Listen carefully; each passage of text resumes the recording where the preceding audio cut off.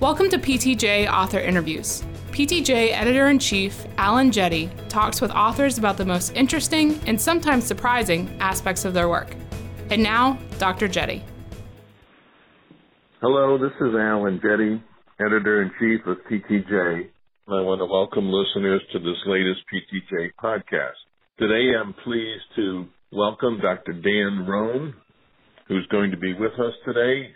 Dan is Assistant Professor at the Baylor University Physical Therapy Program, and he's also a Research Fellow in the Office of the Surgeon General of the Army. He's based in San Antonio, Texas. Welcome, Dr. Rhon. Thank you. Excited to be here. Today we're going to talk about an article that he and his colleagues have published in PTJ. It's entitled Comparison of Downstream Healthcare Utilization, Costs, and Long-Term Opioid Use for Physical Therapist Management versus Opioid Therapy Management After Arthroscopic Hip Surgery. Dan, I really enjoyed your article, and I thought I would begin by doing a little summary of the work, and then we'll go and talk about some questions. Now, the objective of the study was to compare downstream healthcare utilization and opioid use following arthroscopic hip surgery for different patterns of physical therapy and prescription opioids. This study was an observational cohort of patients who were in the military health system who underwent arthroscopic hip surgery. They studied a total of 1,870 patients, 82.7% of whom received physical therapy, 71.6% received prescription opioids, and just over 56% received both physical therapy and opioids. One of the aims of the study was to look at the downstream healthcare utilizations in patients who received only physical therapy versus those who received only opioid therapy after surgery. And a second aim was to examine the influence of the timing by comparing outcomes for patients who received physical therapy first with those patients who received opioid therapy first. They found that physical therapy instead of opioids was associated with less downstream healthcare utilization in total. And for those patients who received both, receiving physical therapy first was associated with lower hip-related downstream costs and lower opioid use than opioids first. So my first question, Dan, is your data source was the Military Health System Data Repository. And it's a really interesting database. It captures and tracks all medical visits for all beneficiaries of the Department of Defense. And it includes retired, active military, and service family members. What do you see as the pros and the cons of using this database for your study? I think one of the pros is that this is a closed database, meaning, the military health system works inside of a somewhat socialized medicine system inside this larger third-party payer culture. So access to care, cost of care, those types of things are not going to be a problem. And we're also not worried about other health insurance, different pay rates, those types of things that I think are a challenge when you're dealing with other private databases. So even in our cohort, it is possible that some individuals have other health insurance. Less than 3% of our cohort even had any other private health insurance, maybe a spouse or something like that. It doesn't mean that they used it, just means that they were listed as having another one. So you have fairly reliable data in terms of what's actually being done, you're able to capture. And so that's definitely a plus when you're looking at this. The other nice thing is, and just a reminder, when a lot of people hear the Military Health System Data Repository, they think automatically that it's just service members. But really, TRICARE serves beneficiary population of roughly 10 million. And, many of these are the family members, retirees, and so it's not just military, it includes some civilians. It also includes all care that occurs not just in military hospitals, but also out in civilian hospitals. There's not military hospitals everywhere, and so TRICARE pays for the beneficiaries to go out and get care in the network. So that's a nice plus because you can compare sometimes care between the two different settings. Some of those strengths might also be seen as some of the weaknesses in terms of generalizability. perhaps because access to care isn't always a problem, it might not be generalizable to other situations where you have to consider co-pays and whether someone might not come into care because of that. But all in all, in terms of the quality of the data that's coming in, I think it's a pretty robust database. What was really interesting to me when I thought about the repository, in some ways, you were actually studying the population of people in the military health system database. It wasn't a sample of the database. You actually were working with the entire database of people who were in there who met your criteria. And that's unusual. Yeah, so to some degree, because we were able to include everybody that met this criteria. However, there was a lot of individuals that met all of the criteria except not being eligible beneficiaries at 2 years. So, we wanted to include, obviously, if we're recording downstream healthcare utilization, we want to make sure that you're eligible for TRICARE benefits all the way out to 2 years. And Sure. A little over 7,000 individuals actually met our inclusion criteria, all of it except that they were no longer eligible beneficiaries. So we don't know why. Maybe they had medical separation, the termination of enlistment, et cetera. Yeah, well, that's a good point. Your intent, as I understand it, was to identify adults who were undergoing hip arthroscopy, specifically for femoral acetabular impingement. And as you point out in your article, it's the most common reason for this surgery in the military health system. And therefore, patients under 18 and over 50 were excluded from your study. And I understand it makes sense. I wondered if you've considered or possibly have looked at adults over the age of 50 who underwent the same procedure, which might expand the generalizability of your findings. Is that something that you and your team have thought about?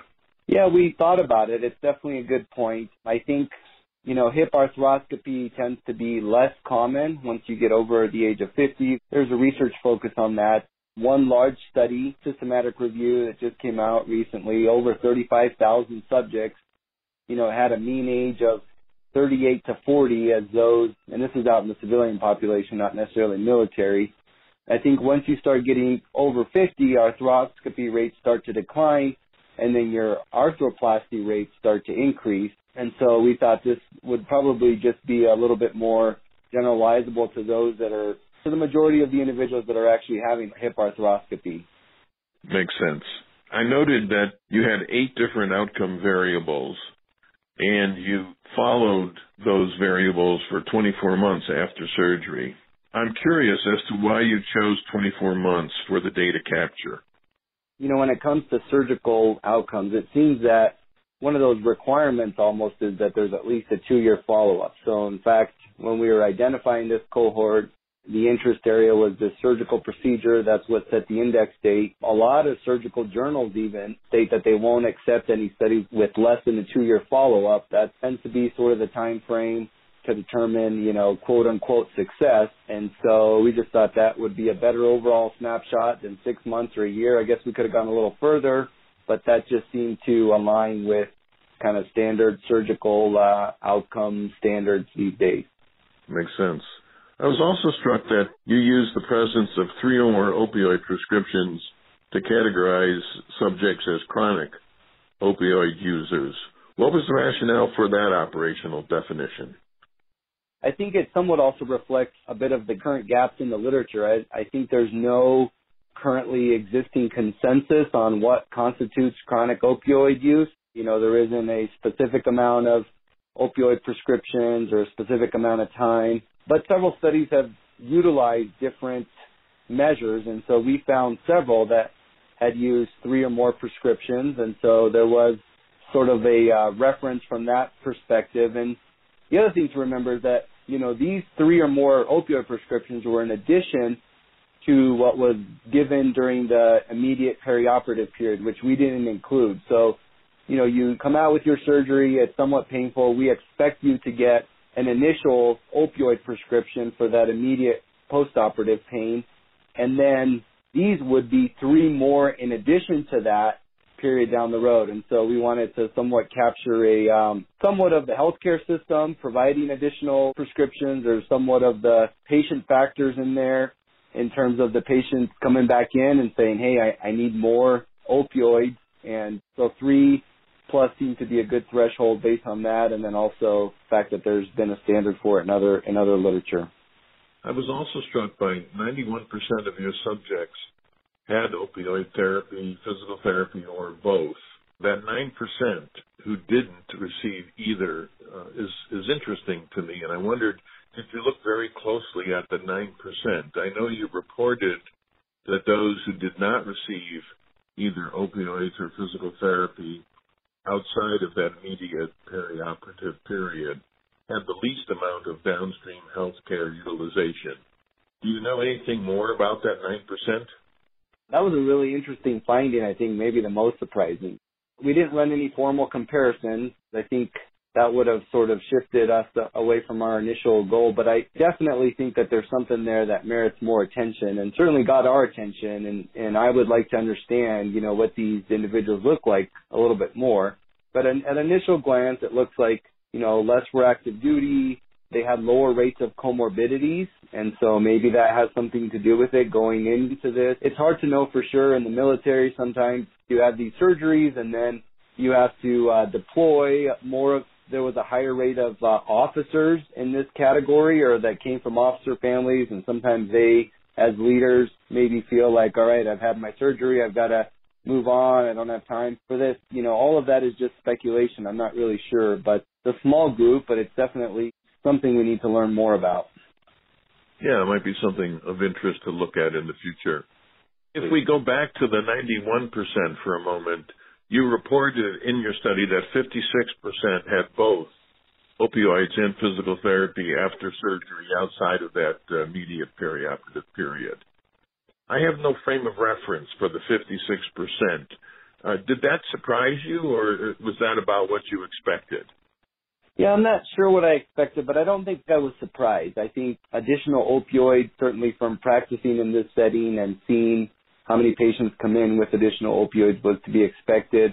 Certainly I would expect physical therapy. I think maybe I was a little bit more surprised at the numbers that didn't have any physical therapy after surgery, close to 20%. That's just really interesting. I don't know whether that was the patient preference.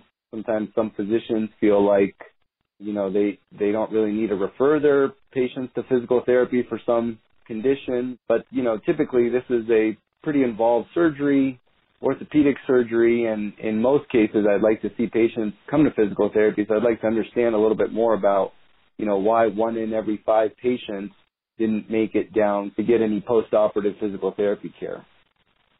I was also struck, Dan, by among those who received both opioids and physical therapy, the overall downstream opioid use was significantly higher in the cohort that got opioids before PT. What do you think about that? This is a great question again, and I think it's one we're probably all trying to answer with this sort of PT first movement. One of the unique things I think about this study is, so we have several studies out there that in non-surgical populations that look at this very similar phenomena where we look at observational data and we see that if you go to PT first, there's a decreased downstream healthcare utilization, costs, and also additional procedures. And we haven't really looked at that in surgical population, which I think is unique in the fact that you have a very specific event that occurred. So everybody starts with this surgery, and so you can point to the exact day, and then you can follow people forward or patients forward through this pathway of care. So it's maybe a little bit more defined, a little bit more homogeneous, and you're still seeing this same similar trend. I don't know if it's when we talk about opioid use and chronic opioid use, one of the emerging themes is that we really don't know how to treat pain. We don't, as a society, we don't know how to treat chronic pain. And perhaps when you're seeing a therapist first, maybe there is a little bit more of that appropriate pain education and pain management that occurs, which sends this patient down this pathway that, results in better outcomes. And so I think there's also this sort of prevailing thought in some circles still that, you need to be pain-free before you go to physical therapy, and that it's going to be really painful. And so some patients and some surgeons might wait to refer some of those patients that, in theory, might benefit a lot from talking to a therapist, hearing about pain neuroscience. We don't know whether those things occurred in postoperative rehab, but I just think that we're often better poised to start those conversations. We have more time, and so that interaction right there may just set that patient on a pathway for decreased utilization and potentially better outcomes. It would really be useful and important to know more about why that finding emerged. And as you point out, you've seen it in other research. Yeah, it's really interesting. The thing is, most of that has been in the same type of data, observational, claims-related data, so we don't have a lot of other variables to look at other than these claims data. One thing that I thought was really interesting was that even though the total number of hip-related visits were the same in both groups that had physical therapy and opioids, the overall hip-related costs were significantly lower in those that had PT first. So these patients have the same number of encounters, but whatever other care they were getting other than PT was likely more expensive than the physical therapy that they were getting. Not sure exactly why, but I thought that was an interesting finding as well. Well, I was also struck by the finding that patients who received only physical therapy had fewer additional hip surgeries in the following 2 years compared to those who received only opioids. Is that correct? Is my memory correct on that? Yeah.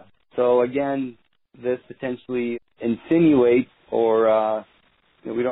these are not causal relationships, but something about these types of patients, maybe they just do better, or maybe it's having this physical therapy earlier that leads them to not need a revision, to not need an additional surgery.